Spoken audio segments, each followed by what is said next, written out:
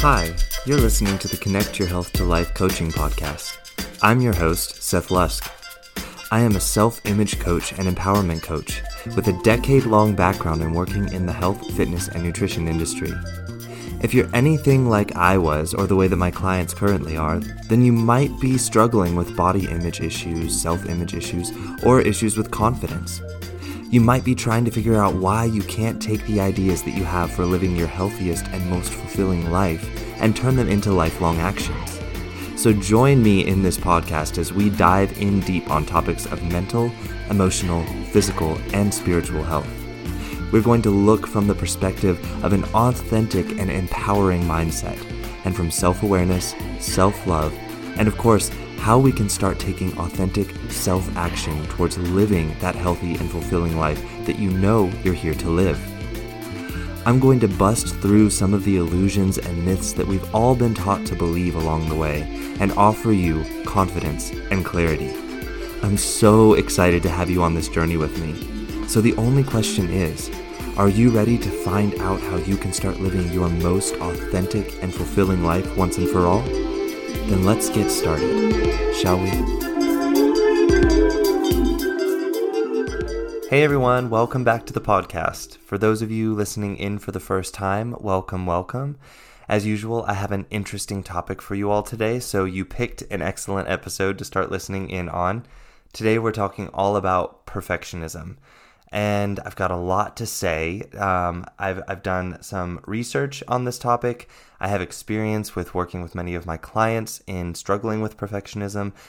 I myself struggled a lot with perfectionism and still to this day find my inner critic driving me towards perfectionist tendencies that are not so healthy, and I have to become aware of those and pull myself back into a space of realisticness and sort of talk to myself and, approach my desires, my goals in a more healthy manner. So perfectionism is a topic very near and dear to my heart.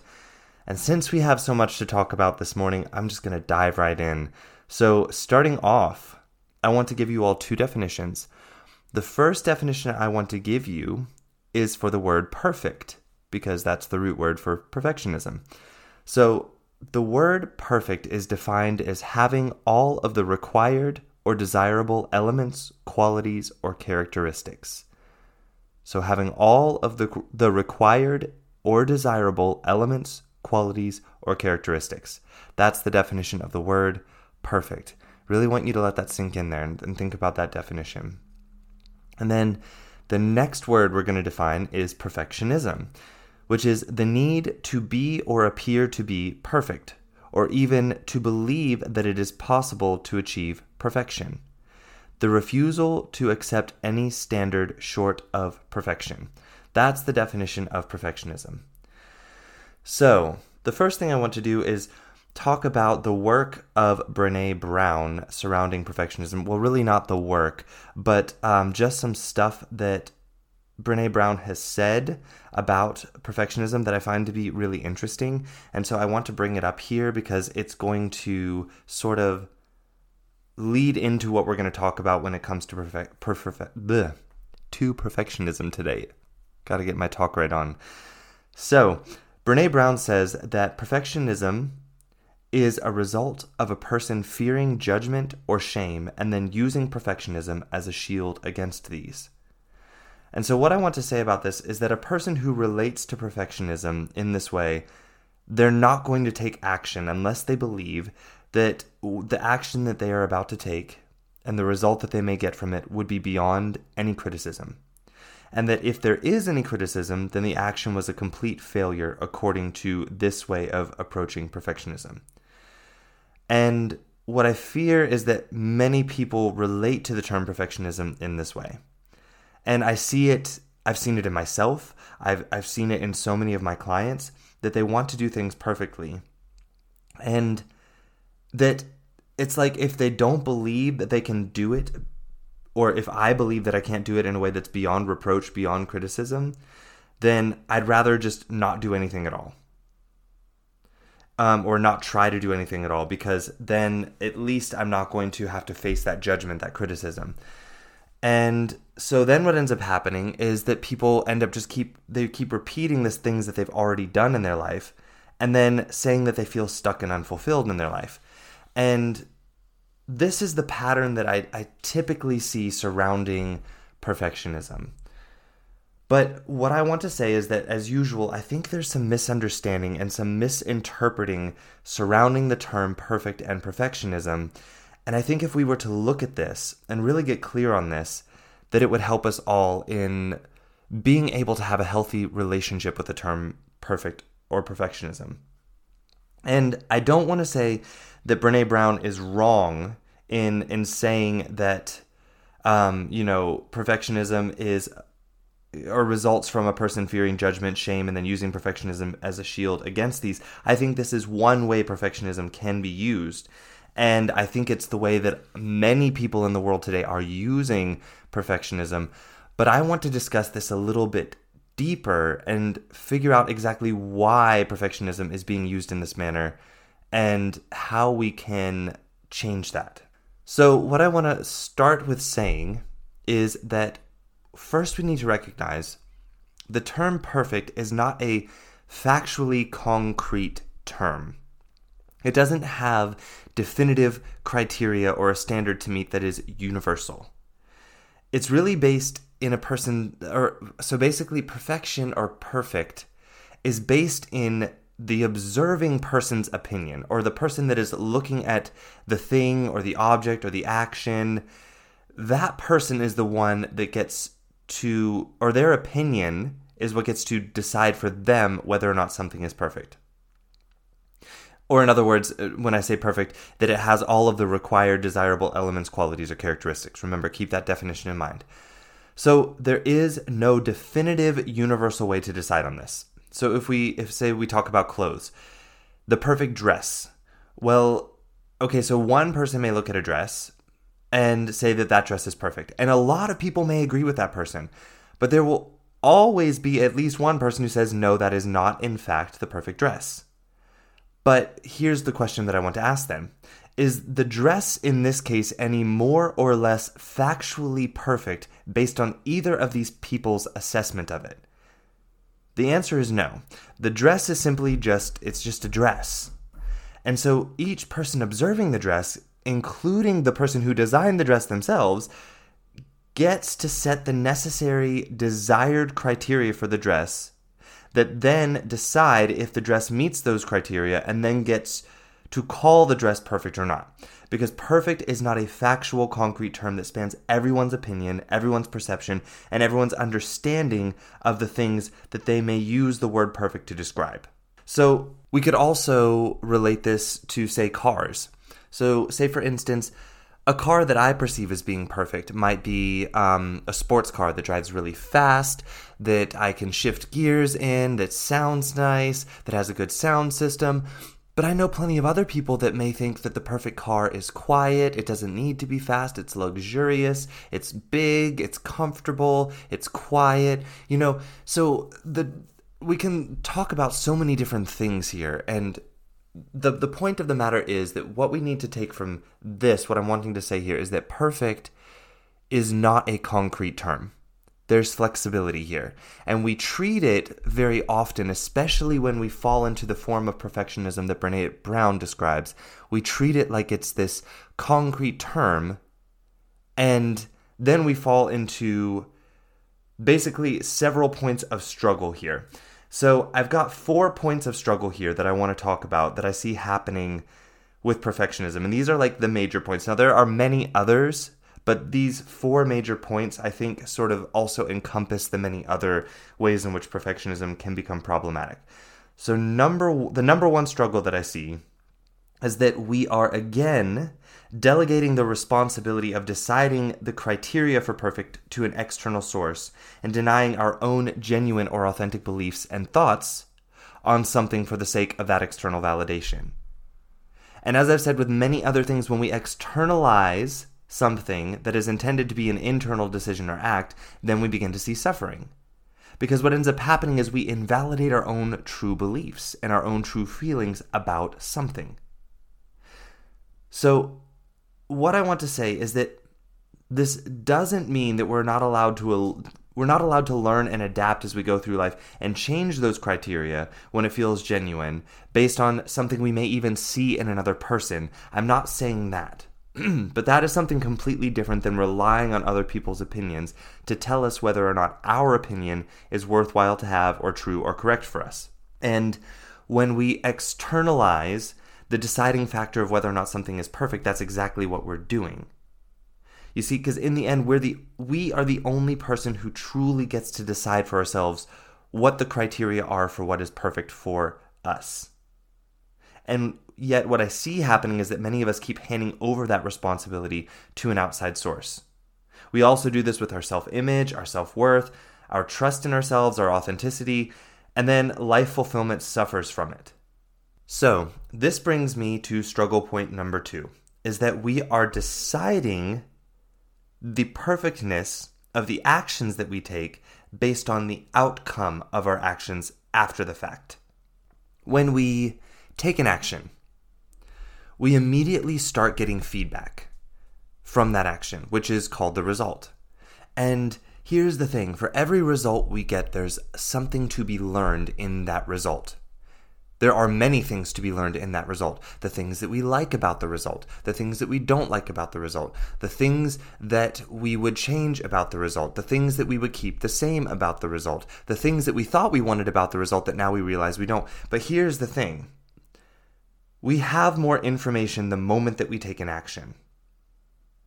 And what we keep doing is we're deciding on what is perfect after we have that information. And then going back and judging the action based on that standard when we didn't have that information when we took the action. So the standard of judgment is not only skewed, but it's changing as we take action. So what ends up happening is we literally set ourselves up to look at ourselves as failures and not be able to reach our own bar of perfection. Because when we set it at the time when we started taking the action, then we keep changing it, and then we go back and we judge and invalidate every action that we took prior to when we changed the standard. And so what ends up happening is the bar gets further and further away, and we make it impossible for us to meet our own standard.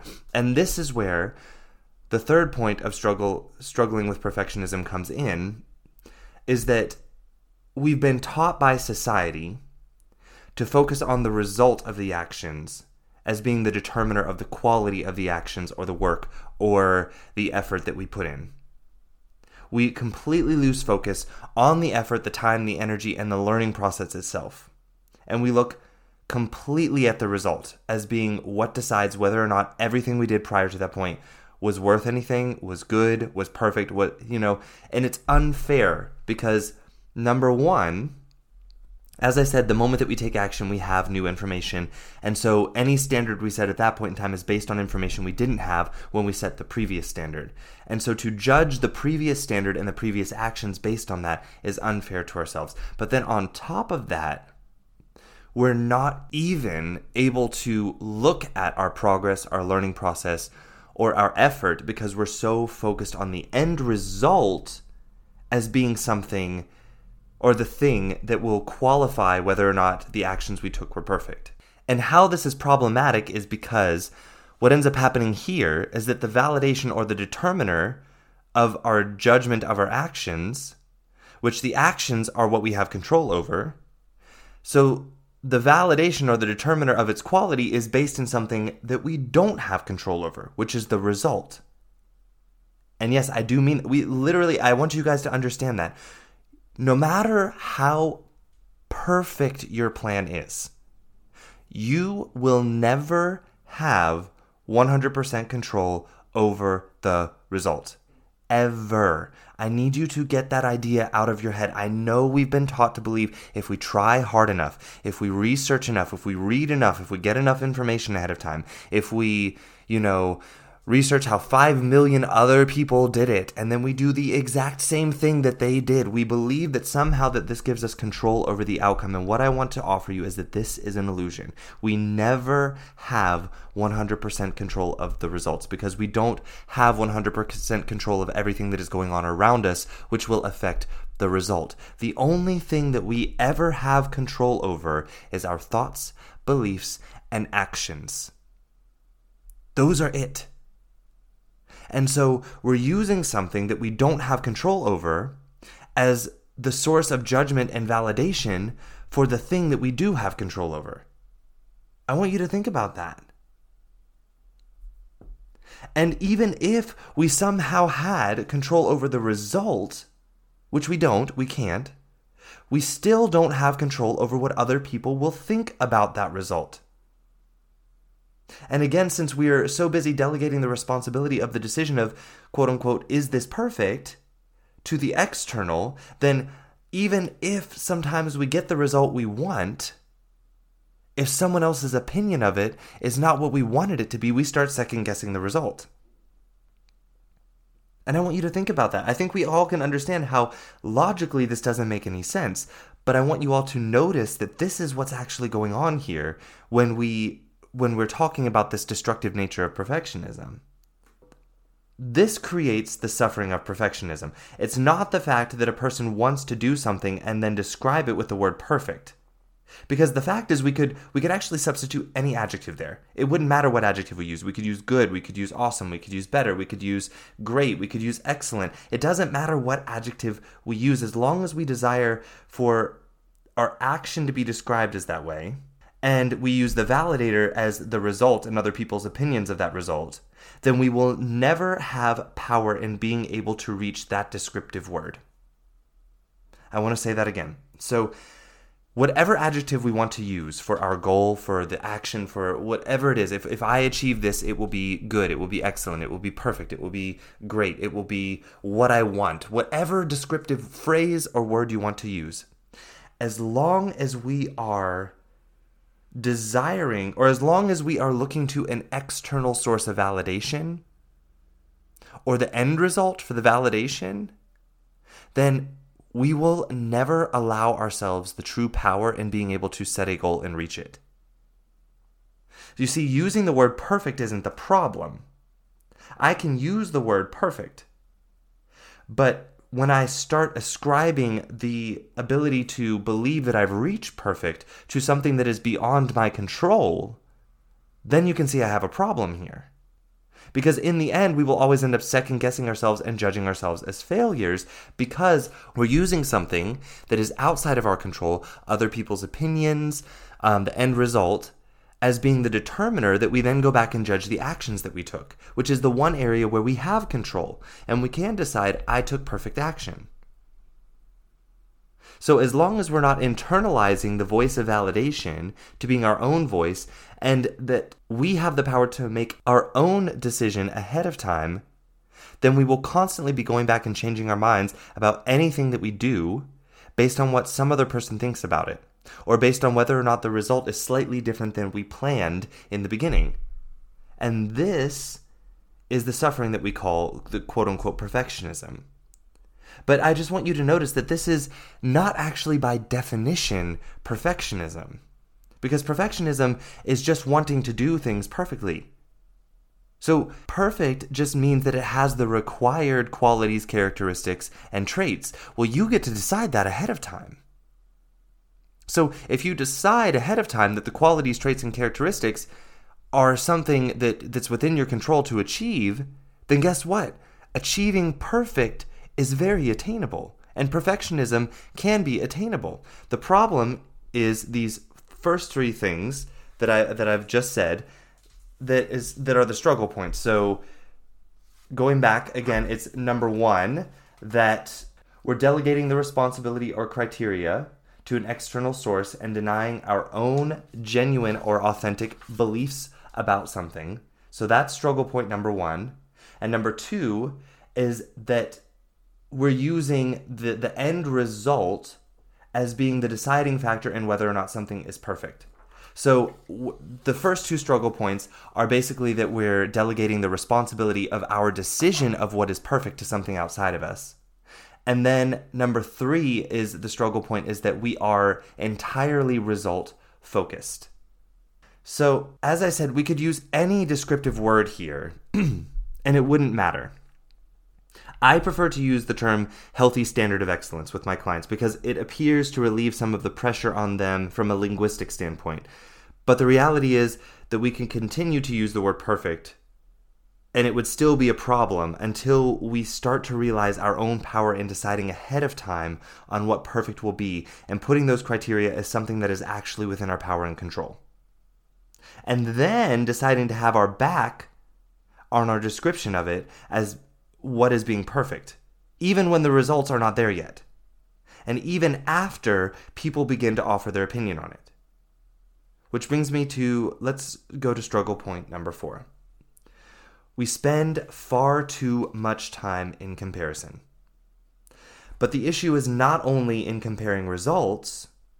We actually don't even need to go so far as to comparing the results, because most of us allow our perfectionism to stop us from even taking action to get the results because we compare ourselves to others before we even set a goal for ourselves. We set goals for ourselves based on what we see other people doing, based on what we see in another person that we think is great or perfect. And then we think, okay, so I have to do that in order to be considered perfect. So we don't even, and then we either do one of two things. Either we go after a goal that's inauthentic for us and set ourselves up for failure, or we decide, well, there's no possible way for me to do that, so I just give up. Instead of setting a goal from where we actually are, from our own reality. An example of this would be like, say for instance, if I make $50,000 a year, and I'm following a lot of people online that make over $200,000 a year. And they're all talking about money investment and the importance of money investment and how, investing money is a way to, create a life of fulfillment, which I do agree with this. However, they're all talking about investing $20,000, $30,000, $40,000, $50,000 and talking about their return on these things and the things that they want. And so if I start looking at the amount of money that they're investing and the kinds of returns they're getting, and I start thinking, this is what I want to do, and I set my goal based on that, well, guess what? I'm only making $50,000 a year. So for these people making over $200,000 a year, $20,000 is 10% or less of their income. So if I start thinking I need to start investing $20,000 a year in order for it to be worth my time, well, then guess what? That's half of my income. And if I start thinking, okay, well, there's no point in investing until I can invest this much, well, either I'm going to start judging my own reality in the moment and start feeling bad about that, or I'm not going to set goals for myself because I feel like I can't set goals for myself that I can be proud of. So you see, comparison isn't just about the end result. Comparison actually, a lot of times, is stopping us from even setting goals in the first place. Because we're afraid to set goals that are realistic for us. It's almost like we're ashamed of saying, okay, this is my reality. So if I said, I could invest $5,000 this year, if I'm comparing myself to all of these people and feeling shame about admitting the fact that a stretch of an investment for me, a growth investment for me would be to invest $5,000, I'm not going to do it because I'm ashamed of the fact that that's all I can invest. When the reality is investing $5,000 would still help me. It would still be a great investment. It's still going to push me closer towards my goal, and it's an attainable step, and it's stretching me. It's still me taking as big of a step as these people who are investing $20,000 because that's still 10% of my income. $5,000 for me is 10% of my income. So I need to stop comparing that and thinking that it's not worth my time to do that simply because the people that I'm admiring are doing so much more. But see, this is part where perfectionism doesn't just stop us in reaching our goals and seeing that we've reached our goals. It also stops us in even setting the goals. So we have to be willing to set goals and action steps that are realistic and achievable from where we actually are in our life. But in order to do that, we have to be willing to see where we actually are in life. And this becomes a problem for most of us who are numbing ourselves out to seeing where we actually are in our lives, seeing our emotional experience, seeing what we're creating in our lives and how and why. So basically the thing you can take from this here is this. Comparison doesn't just affect us as far as like after we've taken the action. And I know a lot of us can see that. A lot of us can see after we take an action, we compare our results. See it all the time. But what I want you to notice here is that there's another side to this comparison culture, and that it's keeping us from even setting the goals in the first place, because we think that setting the goal isn't even worth it, or that we should be or that we feel ashamed about setting a realistic goal for ourselves, because we're allowing other people to convince us that that's not a worthwhile goal, because we're not able to set the goal here. And I will say, from my own personal experience, I encounter coaches who coach coaches all of the time online, contacting me and asking me about my business. And I had someone contact me about setting goals for my business a few weeks ago. And they were like, so how long have you been coaching? And I was like, I've been coaching for about 3 or 4 years now.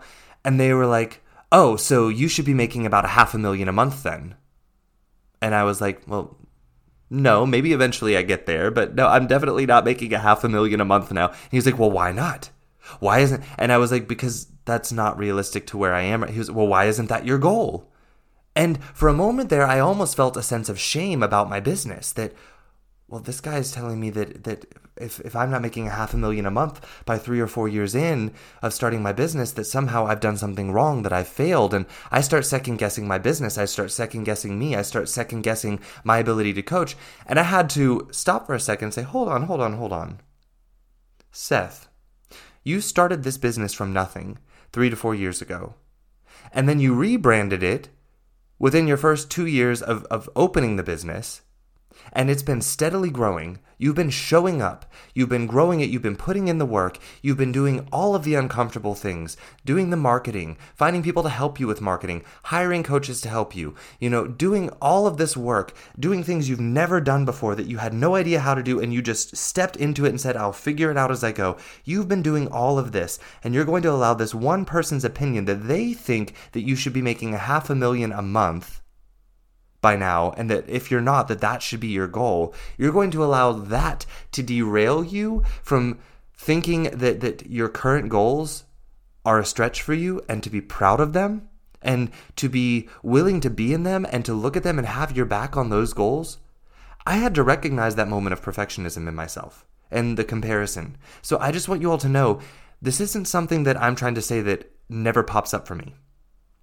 But I want you all to have some awareness around it, because I think a lot of us are not aware that we're doing it. And that this comparison doesn't just affect us in after we take action, it affects us in even setting our goals in the first place. I was almost ashamed to tell this coach what my goal was for the year. That my goal was to make more money than my husband this year. And I'm not going to give you exact details, because my husband's salary doesn't need to be on this podcast. But my husband's salary is definitely far less than $1 million a year. Definitely far less than $500,000 a month. And my goal for this year was to make more than my husband. And to me, that was a stretch, because it's exponentially more than what I made last year. And so I was allowing myself to almost feel ashamed of that being my goal, because this person was telling me that my goal should be something else. Because other people are making that amount of money who've been coaching for this amount of time. And I'm like, well, that's really great for them, but they're not me. They didn't start with the same things that I started with. And I'm still showing up every day and still doing the hard work and still putting in the time and effort, even though I'm not getting that result yet. I'm still doing it. I'm still here. Even though my business has face planted 4, 5, 6, 7, 8, 9, 10, I don't even know how many different times in the last 4 years, and I've had to pick it back up and try and pull it forward with me into my future that I see. No matter how many times I've had to do that, what I can understand is that this is my business. This is my reality that I am showing up for every day. And if I get stuck in this comparison mode, then I get stuck in paralysis by analysis, and I don't take actions, because I think that the actions that I'm able to take right now aren't worthwhile. Because if the action that I'm able to take right now isn't an action that's going to get me $500,000 in a month, then obviously I'm doing it wrong. But that's not true. It's only true if I buy into this one person's opinion that that's how much money I should be making. I don't believe that's what I should be making right now. I think the amount of money that my current goal is set for is the amount of money that I want to be making right now. That's good for me. So here's what I want to say here. It's not that we can't want a particular outcome, because I know when I start talking about not being focused on the result and not letting other people's results I'm not saying that they can't inspire us, but comparing our results to other people's. So it's not that we can't be inspired by other people's outcomes. And it's not that we can't want a particular outcome. And it's not that if we don't get that outcome, that we cannot want to try again and again and again until we get that outcome. This is what I want to encourage you to do. What I'm saying is that while you want that particular outcome, the reality is that most of the time when you're learning to do something, which usually if it's something that's going to push us into growth, we're learning new things, that's the reality, then you will not get the exact desired outcome, especially not the first time, or maybe even the first 100 times. So if you slip into judgment and shame of that and start calling yourself a failure, or judging your worth, or judging your ability to be able to keep going after that goal based on that, then how likely are you to try again? Or at least try again anytime soon? I would say that for most people, you wouldn't be very likely to try again. Or if you try again, then you're going to do it with even more resistance to your reality because you're ashamed that you're still there and you think you should be somewhere else. Which only furthers the probability that you're not going to reach the outcome because the end goal is even more unrealistic than the first one was. And so you create even more judgment and even more pain for yourself until eventually this cycle creates so much pain that you decide to stop trying.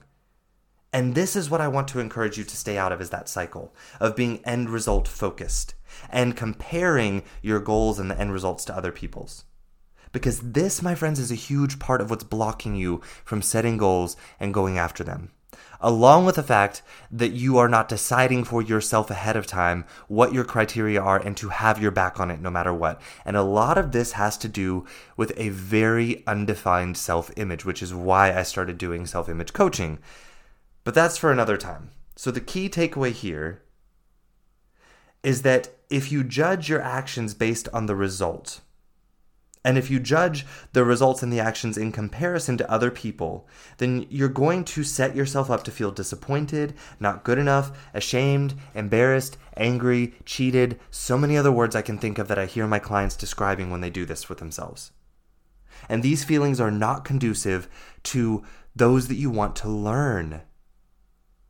And in order to grow, and in order to choose to take a course of new action that's going to be uncomfortable, that's going to be unfamiliar, that's going to be scary, that you're going to not get the end result that you want probably 100 times before you do. But that you can approach that course of action with optimism because of the fact that the goal is that you know you are growing and that you're learning to do things. If that becomes your goal, then you're unstoppable. You become unstoppable. So, is there a way that we can use perfectionism in a way that is not so destructive? And what I would say is that calling it perfectionism may not be the best way to describe it for many people because many people are triggered by that word and automatically slip into unrealistic expectations, or they slip into fear, shame, or hiding. But if we were actually able to look at the word for what it really means, wanting things to be perfect, and realizing that the word perfect is just that it has the required criteria, characteristics, traits, and that we get to decide that ahead of time, we get to decide that, not someone else, I think we can start using the word perfectionism within context in a healthy way. But it's going to require self-awareness. It's going to require a very solid self-image, and it's going to require a very empowered growth mindset up front before we start engaging with this concept deeply, because most of us, our view of perfectionism is so skewed because of a lot of the standards that we've taken onto ourselves, a lot of pressures we've taken from childhood, a lot of sort of destructive beliefs that we've carried with us surrounding the word perfectionism. So, the thing is, we can set realistic standards for ourselves based on our own desires, and we can set realistic goals to do those things. And then we can decide ahead of time what the criteria are to meet. And we can decide that meeting them would make the action perfect, according to our standard right now. And here's the other part to this. That standard can change at any point in time. So remember I said earlier that we keep changing the bar as we grow. And it's not that changing the space or the place of the bar is a bad thing. It's when we use the newly located bar to then go back and judge the previous actions and previous goals, that's when it becomes a problem. That's when it becomes painful and problematic. So the standard can change at any point in time, but that doesn't mean that we get to then go back and judge the previous standard. Because the new standard is based in information that we gained by trying the old standard. And so therefore, we need to be grateful for that old standard, because that old standard and taking action towards it is what brought us this new information that allows us to create a new standard. So then using that to go back and judge the old standard, that's a bit unfair. Because that old standard is the reason why you're here now being able to make that new standard. It's a little bit cruel to do, don't you think? I think it is. And I think logically we can see when I'm saying this, and fairly we can see this doesn't make any sense. It's kind of like, if you can imagine scolding, so looking at a 20-year-old and then telling them that because they know algebra now, that they should feel ashamed for ever being a toddler that didn't know algebra. You see what I'm saying here? It's not a growth-oriented mindset. It's a very fixed mindset, because it tells us that basically we have to know all the answers ahead of time. And if we can't know all of the answers, then we can't set goals. We can't set, things that we want to achieve in our life. We can't set courses of action, because unless we can do it in a way in which we can never go back and judge ourselves, which, by the way, is a decision that we make, then there's no point in setting out in the first place. That's not conducive to growth. So, most of us have engaged in forms of perfectionism, at least from time to time in our lives, or for various reasons and various seasons in our lives. Most of us have engaged with it at least from time to time. But I think also the problem is that most of us are engaging with it in a very unhealthy way. And it's in a way that's not conducive to a growth mindset, which keeps us feeling stuck and unfulfilled in life. And where it becomes problematic is when we use it in this way that is problematic for us, that creates suffering, that creates blockedness, that creates an inability to grow. When we use it in that way, and then it becomes sort of our default way of setting goals and taking actions, and because everything is result-focused and externally validated, this really creates sort of the mess of unfulfilled lives that people keep talking about and wanting to figure out, why does this keep happening to me? Why is my life happening this way? Instead of seeing their power in not blame, but their power in having created that by in one of many ways approaching perfectionism in this way and setting themselves up over and over again to fail and then judge themselves for failing. So I want to offer you all some signs that you may be engaging in perfectionism, so that, because I know a lot of people are like, oh, no, I don't engage in perfectionism, because they use a different term for it. So here are some signs that you are engaging in harmful perfectionism, no matter what you want to call it. Okay? So pay attention to these, and if you notice these in your life, I want you to consider, am I engaging in an unhealthy perfectionism and wanting to hide it from myself because I don't want to see my power in being able to change this, because I'm afraid and I don't believe that I can change? Pay attention to this. If you notice some of these characteristics, have you been hiding your own perfectionism from yourself? Because a lot of people do.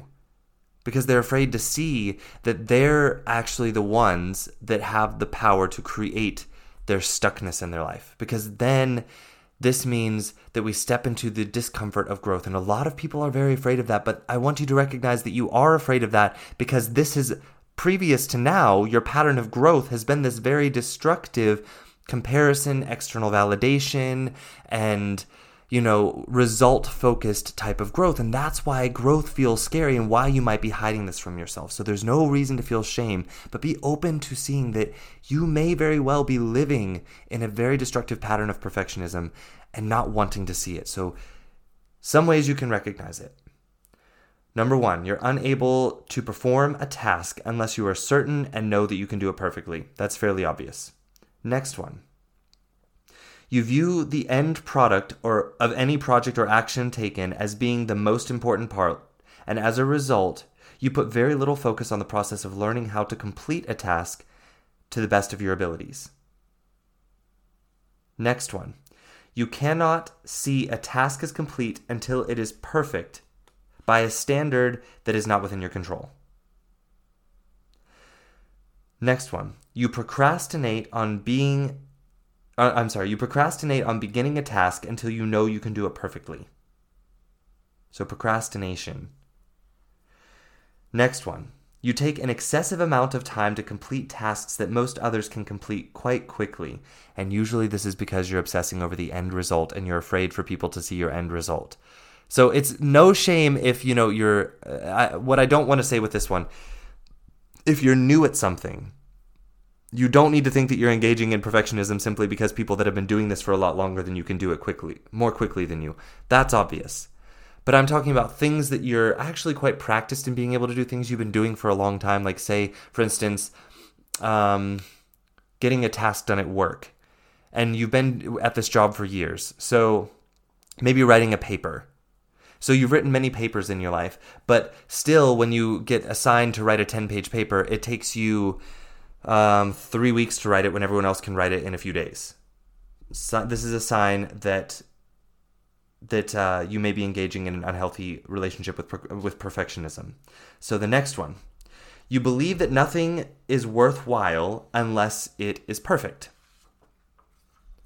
Next one. You cannot feel proud of your progress, hard work, your efforts, or your process of learning. I'm going to say that one again. You cannot feel proud for your progress, hard work, process, or for your effort in learning. Next one. You constantly compare your work with others, and then you fixate on the perceived flaws that you see when comparing your work to others. And I would say also this is the same applies to setting goals. You're constantly comparing your goals to others and then fixating on the perceived flaws in your goals when you compare them to others. So it's not just the work and the end result, it's also setting the goals. So the next one. You still do not feel satisfied with your work when you attain the desired result. And you may turn around and ridicule the process you took to get there, even if the result is what you wanted. Because maybe you feel that the process took you too long, or that other people did it more efficiently, or did it in a better way. That's a sign of engaging in an unhealthy form of perfectionism. Next one. You find it difficult to be happy with other people's success. Of course you would, because you're constantly comparing to theirs. And if you're not achieving exactly that, then of course you're not allowed to be happy with yourself. So of course you have a hard time feeling happy with another person's success. So if you have a hard time feeling happy with other people's success, this is a big sign that you may be engaging in unhealthy perfectionism. The next one. You avoid trying new activities with friends or people around because you fear being judged or compared. The next one. You feel like you fail at almost everything that you try. Next one, you struggle to relax. The next, you struggle to share your thoughts or feelings. And that may seem a bit interesting, but it's true. You're afraid to share your thoughts or feelings because you're afraid of hearing other people's opinions on them, and then going back and judging, oh yeah, I have wrong thoughts and feelings, I can't even think or do this perfectly, so yeah, you will actually struggle to share your thoughts or feelings. This is a sign of unhealthy perfectionism. Next sign, you become very controlling in your relationships, both personal and professional. Bosses out there, managers out there, how much do you try and control your employees? How much are you engaging in unhealthy perfectionism at work? But this also stems down to personal relationships, setting unrealistic expectations for your relationships and for the people in them. So you try and control the relationship very much. Next sign. You are obsessed with lists, rules, and work. Or the next one, which is the exact opposite, you become extremely apathetic. Because caring about anything could mean that you would want to try something that you may not be good at, and then you would have to judge yourself for it. Okay, so these are some signs that you're engaging in unhealthy forms of perfectionism. There are many more, but those are some that I'm sure many of you can start maybe noticing in your life if you're struggling with unhealthy perfectionism. So where does perfectionism show up in our life? It shows up in work and school, and I think that's the most obvious. By taking longer to complete tasks, by avoiding starting tasks that you're uncertain about your ability to complete perfectly or complete without being ridiculed or criticized. So the next area it can show up is in relationships. We talked about that. So you can, again, you begin to put unrealistic expectations on other people that you have relationships with, personally, professionally, in any way. So the next place it can show up is in your physical activity. You either avoid participating in physical activities for fear of not being perfect enough at them, or you continue to criticize your performance at a physical activity that you're not, quote unquote perfect at yet based on some standard that's not yours, and that getting better at it is not good enough. And so you constantly criticize your ability to perform physical activities, and you may even avoid them because of that. Another way it shows up with physical activity is that you don't stick with a physical activity that you do not feel that you can quickly become perfect at. So another place it can show up is just in our surroundings, like in our house, office, car, rooms. So belongings needing to be perfectly clean and look as if they were flawless and brand new. You may lose interest in objects when they no longer look brand new, or you stop seeing value in them when they stop looking perfectly clean and brand new, or you constantly replace items such as clothing, furniture, decorations that you own because they no longer look flawless and brand new. That's a sign that you're engaging, or that's one way in which unhealthy perfectionism can show up in your surroundings. So it can also show up in our health. And it shows up, so say for instance, if you don't do something perfectly one time, you stop doing it at all. So if you miss out on eating according to your healthy eating plan, then you just completely abandon the healthy eating plan. Because, at least you can abandon perfectly, right? That's a sign you are engaging in perfectionism, because it's all or nothing mentality. Exercising, it's the same thing. Either the all or nothing. If you don't get it perfectly, you just quit. I've even seen it with things like brushing your teeth, combing your hair, showering. If you can't do it perfectly, why even bother at all? Making your bed, stretching, taking time to meditate, making sure that you sleep enough every night. These are all things that I see people, it's like they engage in this all or nothing mentality, and if they don't do it perfectly one time, they just say, well, screw it, I guess I'll never get it right, and then they give up. And what's interesting here is that in these, giving up becomes the quote-unquote perfect action. Because you think that since you can't do the thing perfectly, you can just give up perfectly.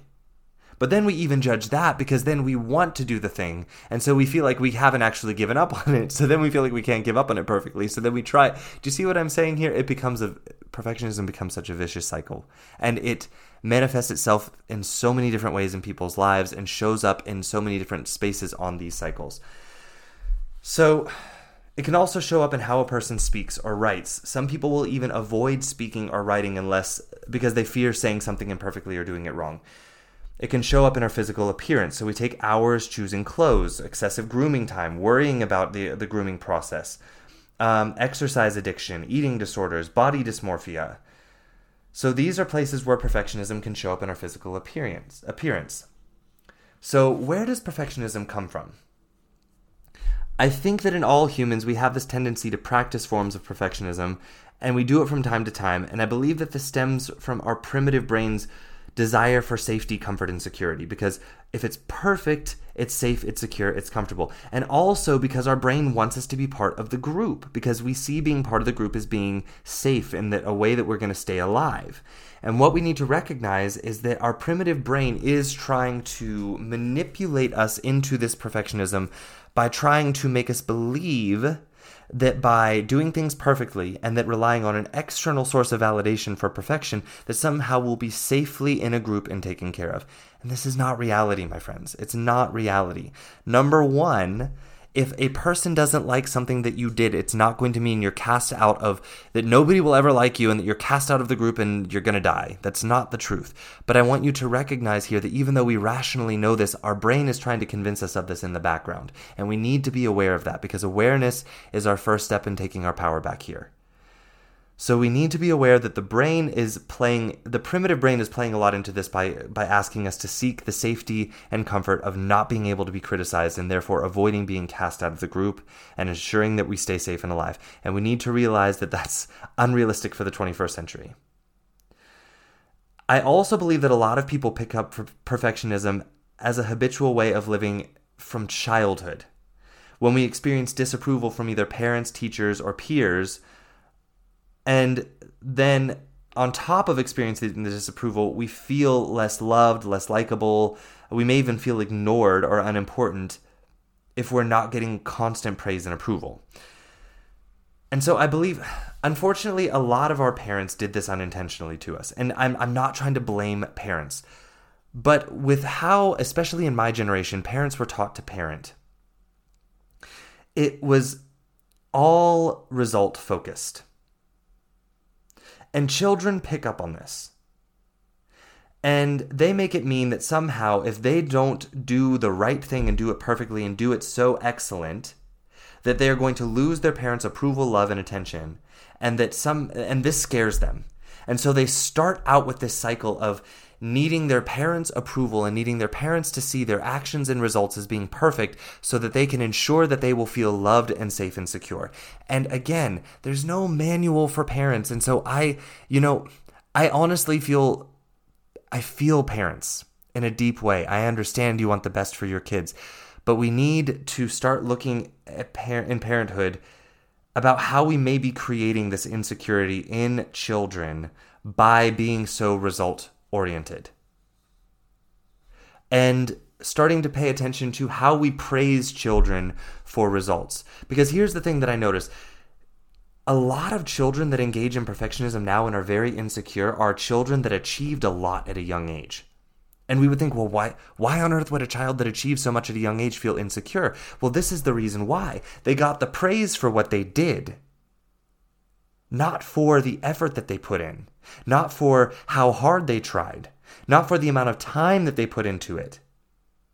And so when we praise a child for their achievements, and then we withhold the praise when they don't achieve a certain thing, then what we teach a child is that their value, their worth, their acceptance, their love comes from achieving certain results. Instead of praising children for maybe they didn't get an A+ on the test, but dang it, that child spent literally weeks studying for that test and trying and putting in all of the effort and making flashcards and, and I know I'm not trying to blame my mom here or my dad, but I know so many times when I would not get an excellent grade on a test and I know that I studied. And my parents would say, well, obviously you didn't study hard enough because I didn't get the A+. And that was so frustrating for me that I'm like, that is such an unfair assessment to say that because I didn't get an A+, that I didn't put in the most effort and time that I knew how into studying. And that I don't deserve some credit and praise for having put in that. And that, yes, sure, next time maybe I'll try something different because I do want to get the A+. But I'm not going to try anymore. I'm going to lose my desire to try if I start recognizing that it doesn't matter how much effort I put in, how much time I put in, how much hard work I put in, because I may still not get an A+ on the test, and then none of the effort that I put in is going to matter because I'm going to get punished and I'm going to get ridiculed and I'm going to get ignored and I'm going to get told that I didn't do well enough because I didn't get the A+. It doesn't encourage a kid to grow. It encourages a kid to see their abilities as being fixed. It encourages a kid to see that there's no point in trying unless they know that they can control the outcome and make it perfect. So this is one of the major places where I see perfectionism stemming from. And that it stems from early on in childhood when we become fixated on our results as being the determiner of our own perceived value of ourselves, and not seeing that we can feel proud of our effort, of the time that we put in, of the fact that we are learning. That's something to be proud of. The fact that we are trying to learn is something to be proud of. And that if we don't get the A+, it doesn't mean that all of that just gets thrown out the window. We can go back and look, do we still want to get the A+? Okay, well then what can we try different next time? But that doesn't mean that we throw the praise out of the window for all of the time and effort that was put in. And also to my parents, I want to ask you to question yourself, is it really important that your kid gets A+ in school? Because let's be honest here, I know plenty of straight A students in school that are flipping burgers at McDonald's now. It's not a determiner for success in life. Not that flipping burgers at McDonald's doesn't mean that you can't be a success in life, but what I'm saying is, getting straight A's in school does not determine that a person will be successful in life. I've met plenty of people that got straight A's in school that are literally choosing to do nothing with their life because they're afraid. They're afraid that they still won't get the A+ in life. So what I want to offer is that, as to my parents out there, pay attention to this. How much are you praising results over praising efforts and action? How infrequently do you praise your kids for how much effort they're putting into something? And can you switch that? Can you notice that and make an effort to start praising them for the effort that they're putting in? Because I believe that just praising kids for their results is what leads to such a very low sense of self-worth and an undefined sense of self that we see in so many adults now, that is creating a generation of narcissism. None of us know who we are unless we're getting praised for a result. And so we're constantly seeking validation and approval from other people. So it's important that what we take from this is that we recognize, going back to perfectionism, perfect is an imaginary term. It doesn't exist out there by some criteria of perfection out there. It's something we get to decide. And you can replace it with whatever word you want. That's not the point here. The point is, no matter what word you choose, the descriptive word to choose the quality of your work is within your power to decide the criteria of that. For parents, it's within yours and your children's power to choose the criteria that is within your child's power of something they can actually do, not the outcome that they can't actually affect. And in school, I'm sorry, but a kid cannot control how a teacher grades everything. I know so many times that I turned in papers, even in college, where one professor would say, this is crap, and another professor would give me an A+ on it. The same exact work. So children do not have the control over their grades 100%. And I think our education system is quite flawed in the fact that we put kids through this and base their entire lives and what they're able to do in life and how they're going to succeed in life based on these criteria. I'm not saying that we should just totally abandon a grading system, but, there needs to be another way in schooling. But that, again, getting off topic here. The point is, we need to stop delegating the responsibility of what is perfect and what we're allowed to be proud of based on some external validated source. And we need to recognize that perfection is an imaginary term that we get to decide on. Perfect is not a reality. It is a decision that we make. I can do something, quote unquote, perfectly, because I decided before I did it that these are the criteria, and once these are met, then that means it's perfect. And I can do that, and then still go back and judge it and call it not perfect if I'm waiting for an external validator. But it doesn't make what I did the first time any less or more perfect, because what I did is already done. The value of that work, the worth of that work, is already set. I'm just judging it now. It's just my opinion at this point in time of it. The worth of the work is already out there. So the question is, why aren't we having our back on the worth of our work? And what I recognize in myself and what I've started to tell myself is, I don't get to use current information that I get the moment that I take action and I start receiving feedback. I don't get to use that to go back and judge my previous standard or judge my previous actions. I don't get to do that to myself because it's debilitating and it's destructive. And when I did that, I ended up immobilizing myself in fear. I ended up trying to protect myself constantly from a standard that I was the one that got to create in the first place. I thought I was protecting myself from something, but I was the one creating the thing that I was protecting myself from. I and all of us, what we're doing is we're choosing the victim role in our own life instead of the role of empowerment. And we're delegating the responsibility of a standard of perfect to something outside of us, which is beyond our control. And this is the result of being completely focused on the outcome when that is not within our control. And then basing validation on other people's opinion of it. And then comparing. So I don't want to leave you feeling like perfectionism is this like hopeless thing. There are some things that we can do. And, the struggle points that I brought up, I've already talked about some things. Some awareness is already a huge step that we can take in untangling perfectionism and unhealthy perfectionism in our life. But I want to leave you all with some strategies and tips to recognize and untangle perfectionism in your life so that you can begin to start to make some progress here. The first one I'm going to offer you is to find help. And I know as a coach, you're probably thinking, yeah, of course you're going to say that, you're a coach. But find help. Whether it be a therapist, a coach, or a doctor, find help. Because this isn't something you want to do alone.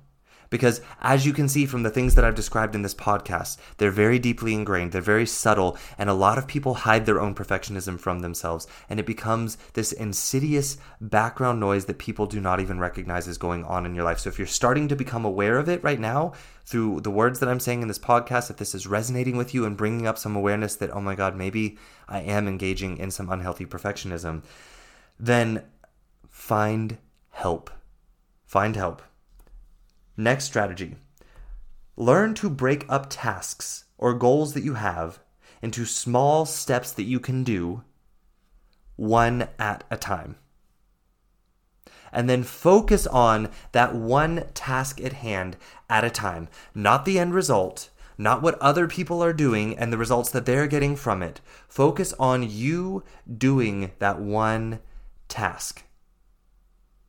And I would also suggest that when you create that task for yourself, if you're engaging in perfectionism, unhealthy perfectionism, make the task a time task, not a result task. And what I mean by that is, I'm going to sit down and I'm going to work on this paper and only work on this paper for 1 hour. That's my goal. The only goal is to not allow myself to be distracted by anything else and to only work on this paper for 1 hour. That may mean that I only type 10 words in that 1 hour, but I've achieved my goal.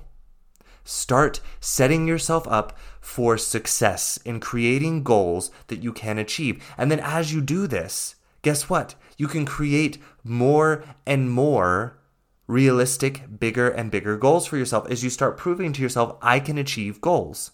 And I know how to set goals for myself. And I know how to achieve them when I set them. Okay, so the next strategy, recognize that perfect does not exist as a fact out there. Recognize that it is only a term of imaginary description. There is no factual perfect for anything. There is only what you perceive. You get to decide the desirable elements, qualities, and characteristics of whatever it is that you're observing. And then you get to judge the thing based on those criteria. Okay? So I want to define the word desirable here. Desirable means wished for as an attractive, useful, or necessary course of action. Because when we're using the term perfect, we need to understand the word desirable because we're saying that we have all of the desirable outcomes or the characteristics or qualities. So desirable means that it is wished for as an attractive, useful, or necessary course of action. So note that this says nothing about the end result. It is the course of action where you have control, not the outcome or the perception of that outcome by another person. So this all means that you have the power to define within you, for the actions that you will take, what your criteria are for if you want to label them as perfect and if you've reached the bar of perfect. So if you want to use the word perfect, that's totally fine. But do not use it as if it is some definitive factual term that you need to then look to other people to be like, did I reach it? Did I do it? Did I do it right? Again, you can substitute any other word here, but you have to decide ahead of time what the requirements in your actions are to validate for yourself whether or not you reached it. Okay, next strategy. Start calling your quote-unquote mistakes something different. Again, it's a semantics thing, it's a linguistic thing, but I think a lot of us have a very negative attachment to the word mistake. And so therefore we see mistake as being end result. Now, if you can use the word mistake and see it as being a learning opportunity, by all means do it. But I know for a lot of people, when we hear the word mistake, we slip into judgment.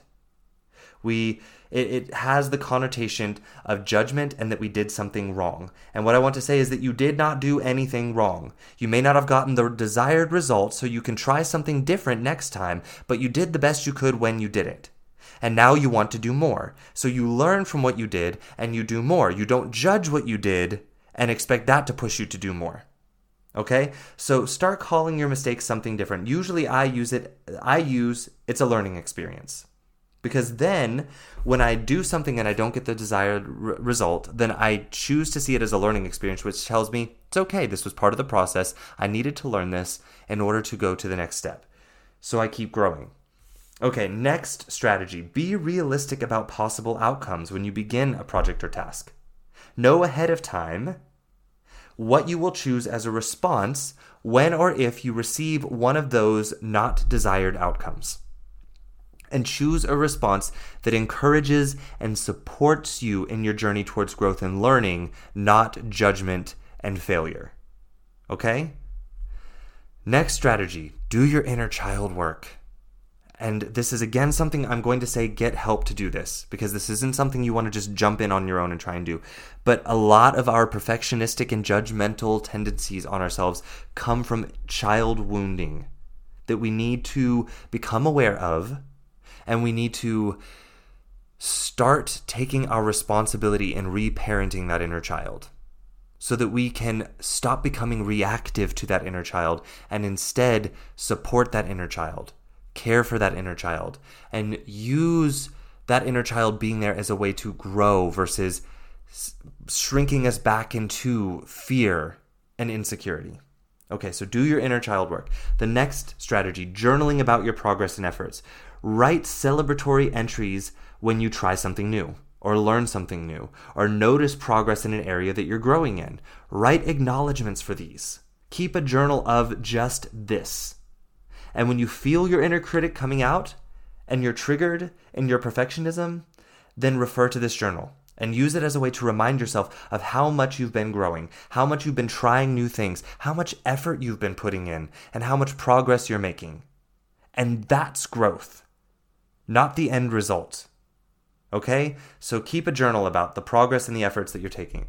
And then the last strategy I have for you is choose to be focused on your actions and effort versus the outcome, which ties into the previous strategy, but choose to be focused on those so that then it's easier for you to journal about the progress and the efforts, but choose to focus on those over the outcome. And I know this sounds so cliche, but it's so important and crucial to be focused there because that's where you have the power, not in the outcome. So stay in your journey, stay in your process, stay focused on that where you have power, where you have the ability to have your back and continue to say, I'm learning, I'm growing, I'm learning, I'm growing. Take the next step. Okay. So now you have some strategies here. You can begin implementing those into your life if you notice that you're in this trap of unhealthy perfectionism. And what I want to say in closing is that perfectionism doesn't have to be harmful. It doesn't have to be harmful. But in order for it to be something that we can practice in a healthy way, we need a safe, aware, realistic, empowered self-image and mindset. We need those things first before we can start using the term perfect and deciding ahead of time how we're going to reach it. And notice that it is our perfect, not someone else's. And that our perfect can change, and that's okay, but we don't get to use our new definition for perfect to go back and judge the old. Okay? So if someone came to mind, yourself also, but if someone else came to mind when you were listening to this podcast that you think is struggling with an unhealthy form of perfectionism, please share the podcast with them. I think that this episode is full of some insight and strategies, and awareness is the first key here. Awareness is always our first step in getting our power back, my friends. And the last thing I want to say to you is that perfectionism is not an easy knot to untangle in our lives. So if you're listening to this podcast, having help from a professional is nothing to be ashamed of, and in fact, it's recommended. That is courageous. That is taking courageous action towards getting your power back, is getting help. Getting help and recognizing where you are with this, and that it's nothing you need to fear or be ashamed of. Recognizing where you are is the most powerful first step in being able to change it. And seeing it clearly. And my friends, this is why I ask for you to get help, is because it's so hard for us to see our own struggles clearly when we are in them. So having that person there that creates that safe space for you to reflect to you and see yourself more clearly, that is why we get help from a professional. So reach out. Okay, reach out. If it's not me, that's also fine, but I'm here to offer my understanding. I'm here to offer my support and my encouragement.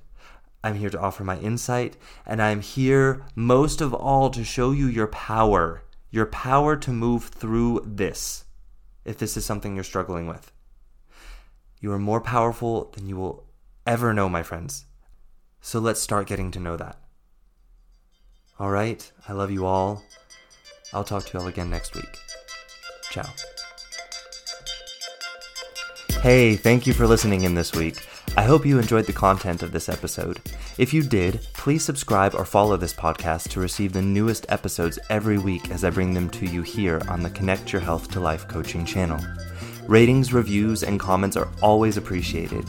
These allow me to know more of what my listeners would like in the podcast and allow for more people who may be searching for a podcast just like this one to find the Connect Your Health to Life coaching channel. If you would like more information about me and the work that I do with my clients one-on-one, then please visit my website at www.slch.ch. Again, that is www.slch.ch. You can also find me on social media on Instagram at SethLusk_coaching. Again, that is SethLusk_coaching. And on Facebook in my free Facebook group community called A Healthy Life Connection. We would love to have you in the group, and it's only 3 membership questions that you have to answer to join, and again, it's entirely free.